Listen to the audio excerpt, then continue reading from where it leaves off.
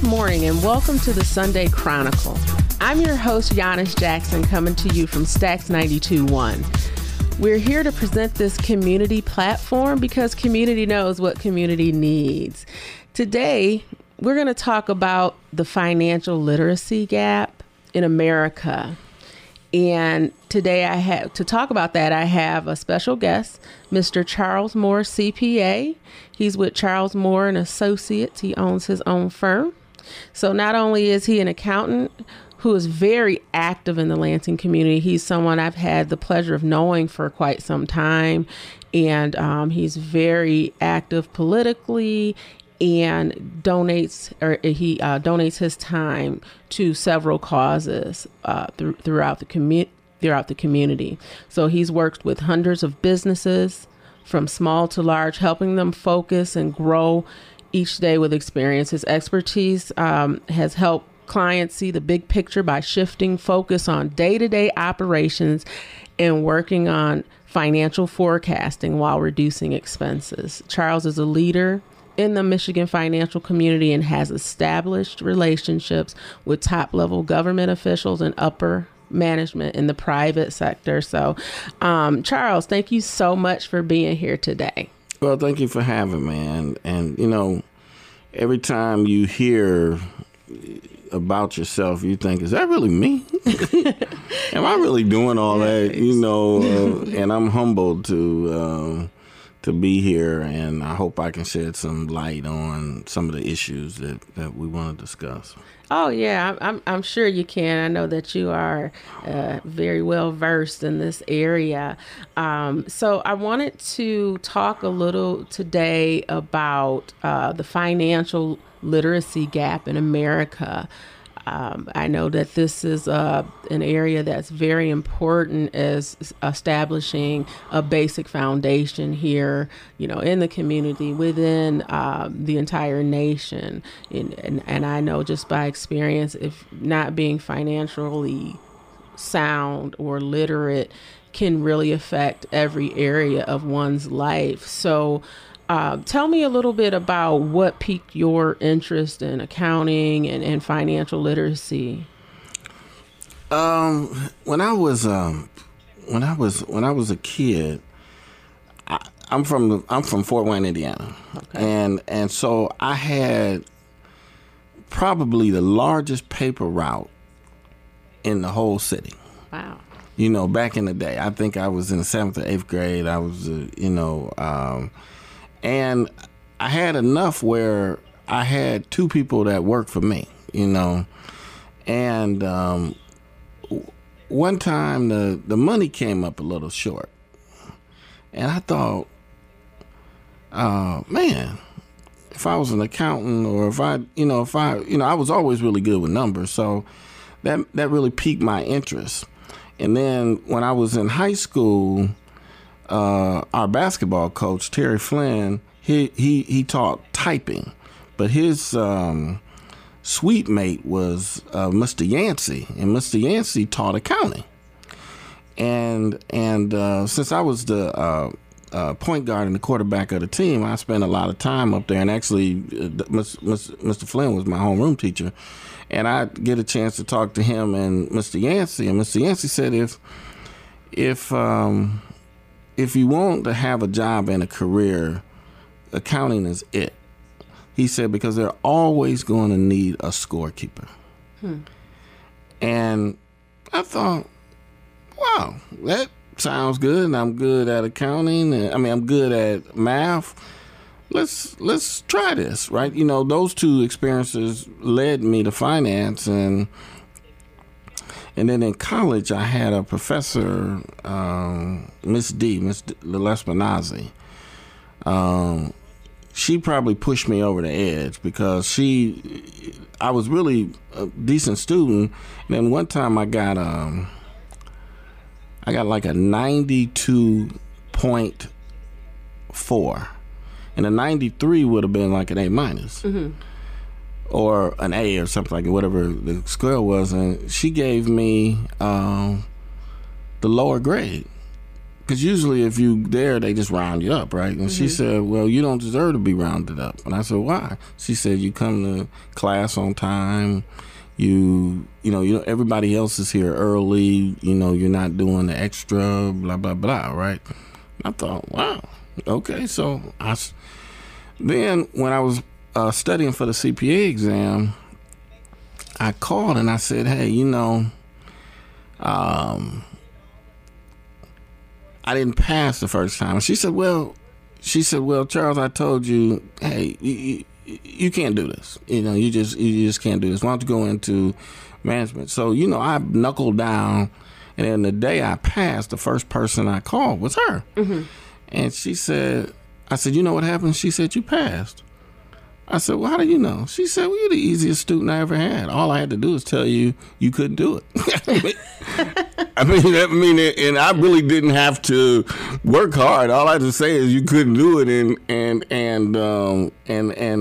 you were always determined. So I knew you could, but all I had to do was just say you couldn't, right? Those words, and so I take that when we talk about financial literacy. I think we just go back to education, right? That everybody learns different. Now we have more of a herding mentality for it's like one size fits all. Yes. Yeah. And poor kids learn different than middle class and rich kids. What is that causes that disparity? Is it do you think it's just the income or? Well, I think especially with applied sciences like accounting, science, and that, you have to do the work every day. Yeah. Because if you miss today, you can never do tomorrow or the next day, because they build on each other. Right? So if you miss chapter 1, you can never do chapter 8. It's not like social studies or something like that. You can just kind of read and catch up. Yeah. If you don't have some, like if you can't do fractions, you can't do calculus. Yeah. If you can't multiply, you can't do calculus or fractions, right? And so what happens with, I think, kids that's in poverty, they're very inconsistent. Like as a student, I was looking at my report card, because I still have it from high school. I missed 4 days of high school. And 3 of those days were senior skip day and the day after senior skip day, right? So literally school was over, right? And then I took 1 day off to go on a college visit, and maybe was sick 1 day. But that's what it takes for, you know, what I call applied sciences. You have to be on top of it literally every day, because they're building blocks, right? Yes. And I think the poverty gap, you know, kids moving from one place to another have to take a week off for this, or, you know, catastrophic things happen within the family, which causes a kid to stay home for a couple of weeks or a couple of days. They never recover. Yeah. Right. And so those areas are not being addressed. So it's not a one size fits all. So if I come in, if I have a lesson plan, then it needs to be tailored. Are you saying it needs to be tailored to the audience? Well, I think even bigger than that. I think urban education, and I talk about this in my book, that... Your book? Oh, yes. What is your book? Yeah, my book is called The Aftermath of Brown versus the Board of Education. Okay. And so one of my primary focus in our practice is education, right? So we've been doing it for 20-some years. You know, we're in the process of doing more diversification, but we know we have somewhat a niche. So I get to see it from a different perspective, right? And what I see is that schools that have a professional staff where 65-70% of those kids actually their kid of the professional staff, their kids actually attend that district, you have good schools. Yeah. When you have less than 20-25%, you got bad schools. Mm-hmm. Because if you're at a school and you're teaching and it's not good enough for your children. Yeah. Right? If it's, you can't sell something that you won't buy yourself. Right. Right? So that's why General Motors gives all their executives company cars. Mm. Right? So people will see them in a General Motors car. Right. Right? Because if the president of General Motors was driving a Toyota, that sends a bad message, right? So if you're the principal or you the superintendent and you're in your kids, we had situations where board members of urban schools, kids go to a private school. That's what I was going to ask you about. Yeah, I recall there was a time that happened. I mean, what did you say to yourself when you found out that these board members of this? And then if you look, there was a thing in and I'm saying this because people can Google this. Yes. But they sent 12 people to prison, 12 or 15 people to prison because they stole money. Mm-hmm. And they were all principals in the Detroit public schools, right? Mm-hmm. And they stole money based on some supplies or something like that, right? Well, the issue was, so they named the people and where they lived at. Mm-hmm. And they happened to be all African American, right? Not one of them lived in the city of Detroit. Think about that. Think about some kids never ever see their principal besides at school. And so when Brown never took that into account, right? They never really took to account because we had community schools, right, where we would subsidize teachers and principals and, fix their car for free and do all this type of stuff because we couldn't pay them enough, right? Where now they don't live there anymore. I mean, they would help out Johnny, but they really just don't know Johnny. And, that happens with policing too, right? Do you think it's like with them not living here, it's not really like them having a vested interest in the community, would you say? Or what makes that?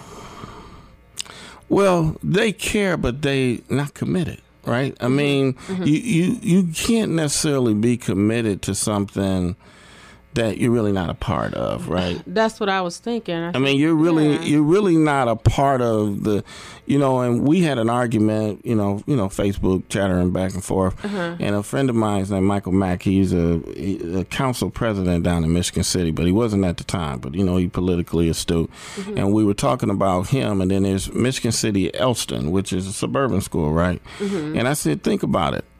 If you got your high school and Michigan City is going to play Elston, but your assistant principal is sitting on the other side because his kid plays on Elston, right? Wow. And the math, science, and the gym teacher are working the concession stand, and they're wearing the colors of Elston because their kids go there. Wow. Yeah. So really, how can you be committed, right? Yeah. You understand? Because we have a thing called community schools, but they're not community schools anymore. No, they're just not, because the only people that live in the community is the people that go there, not the people that work there. Yeah. Right. And so part of that, we have to change the modeling of compensation, because the compensation model is set up on people living there, and we really have to set it up more on a corporate model now based on performance. On performance. What about on location? You think that should be taken into account? Like if they're not a resident of the area, should it be? I think it's too far to reverse. It's too far to reverse. Yeah, people just aren't moving back. They're just not. And So it's not necessarily. Do you think it's just this black community, or do you think it's black and brown? I think these disparities, even in rural communities. Oh, okay. Right, even in rural communities where it's still separated by economics. So it's marginalization just based on where people are located, and the pay structures is based on a system that rewards people for being internal or being in that. Well, the concept hasn't really changed yet. That the unionization of it, that it's a one size fits all. And I don't think that's the model for urban education anymore. I think you got to pay for performance, right? Mm-hmm. And my book describes how you can do that. Because to teach a kid, to bring a school to standard, right? Mm-hmm. And have 95% at risk or kids that come from families within poverty, it's going to be a lot tougher than bringing a school with 3%, 15%, right? And two-parent homes and that type of stuff. So the people that do that need to make more money. Right. If they can do it. This would be a big boost in the economy, I would think, doing something like that. I mean, because the poverty level right now, I think it does depend on these, the different, the disparities is. So this is one thing that we definitely want to address. I wanted to ask you too, Charles, about the women in particularly, and the wage gap with women versus men in a professional or a work setting.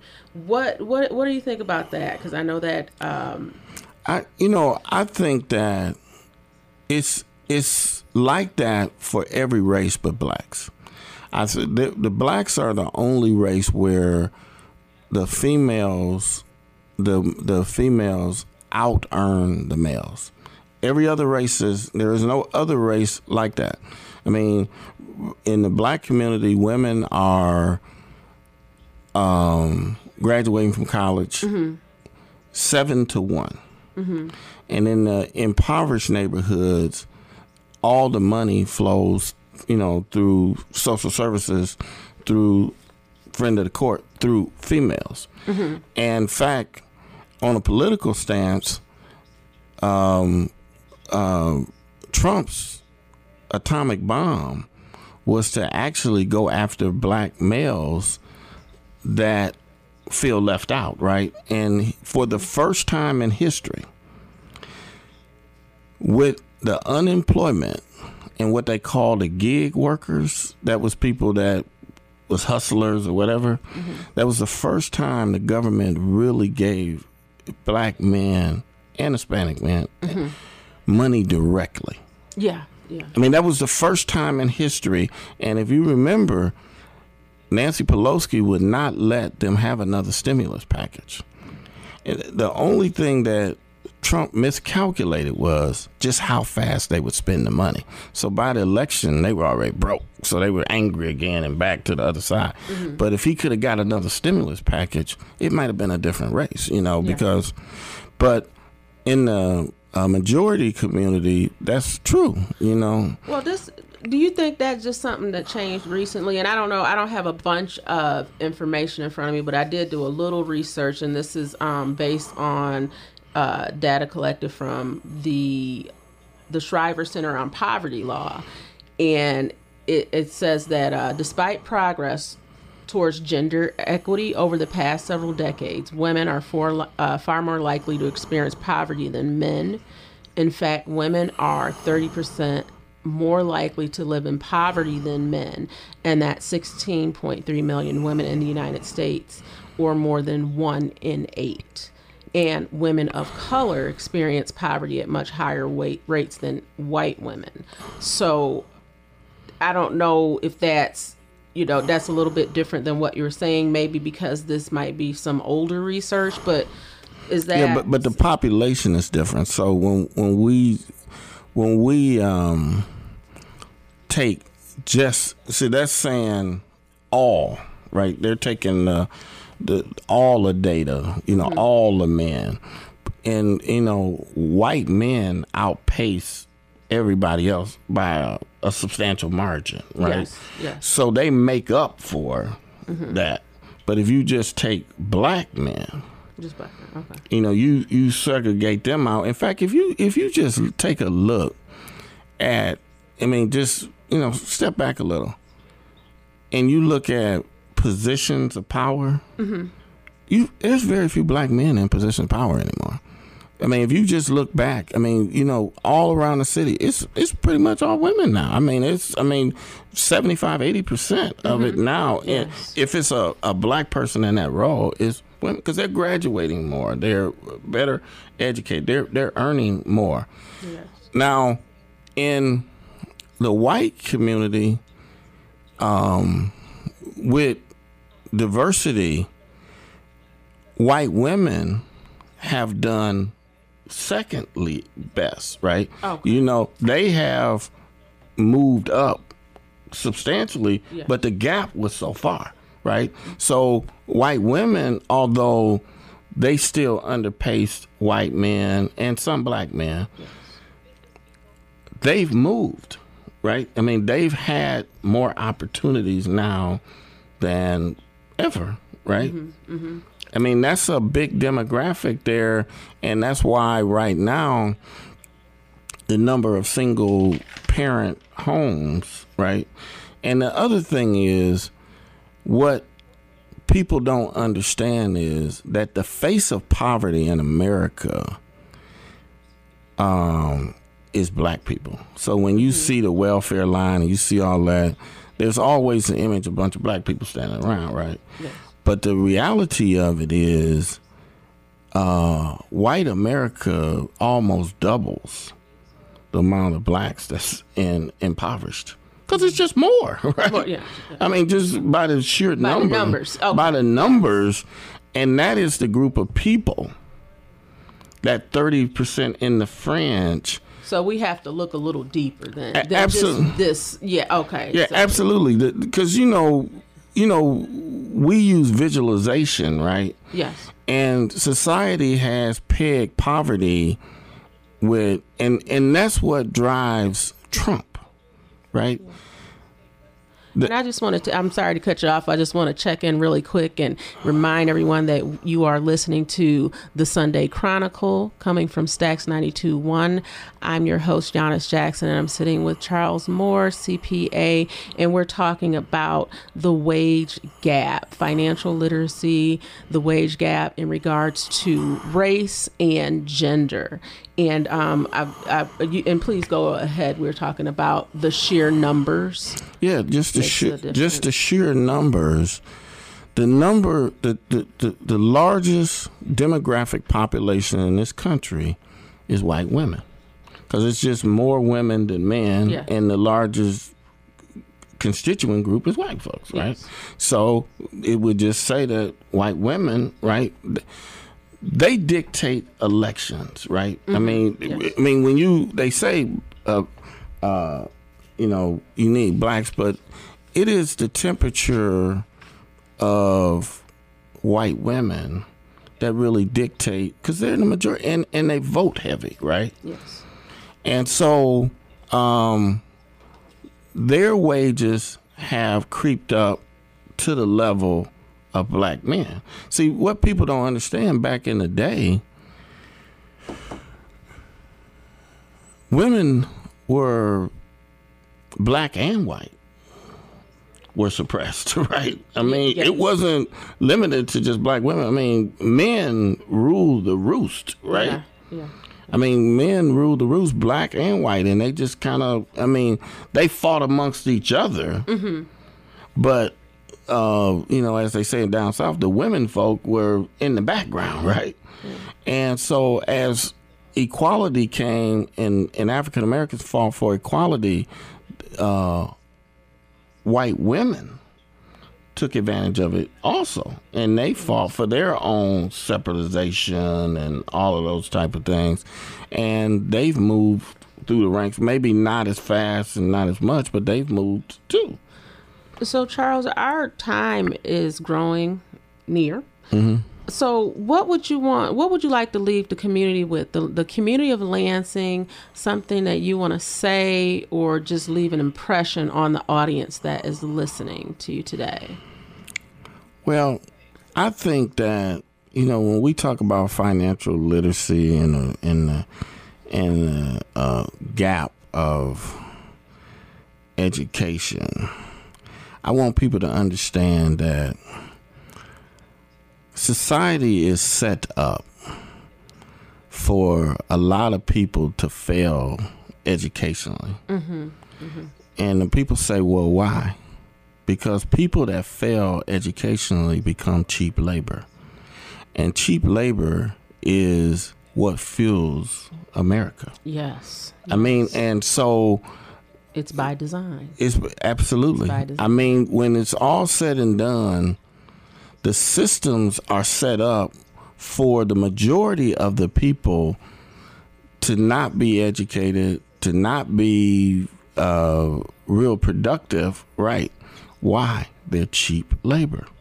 So knowledge is power. Well, Charles, I appreciate you coming in today to talk about addressing the wage gap and poverty and some of the things that we need to do. I want to thank you for being the sponsor here, for sponsoring this platform. And I'd like to thank our listeners for tuning in for another episode of the Sunday Chronicle.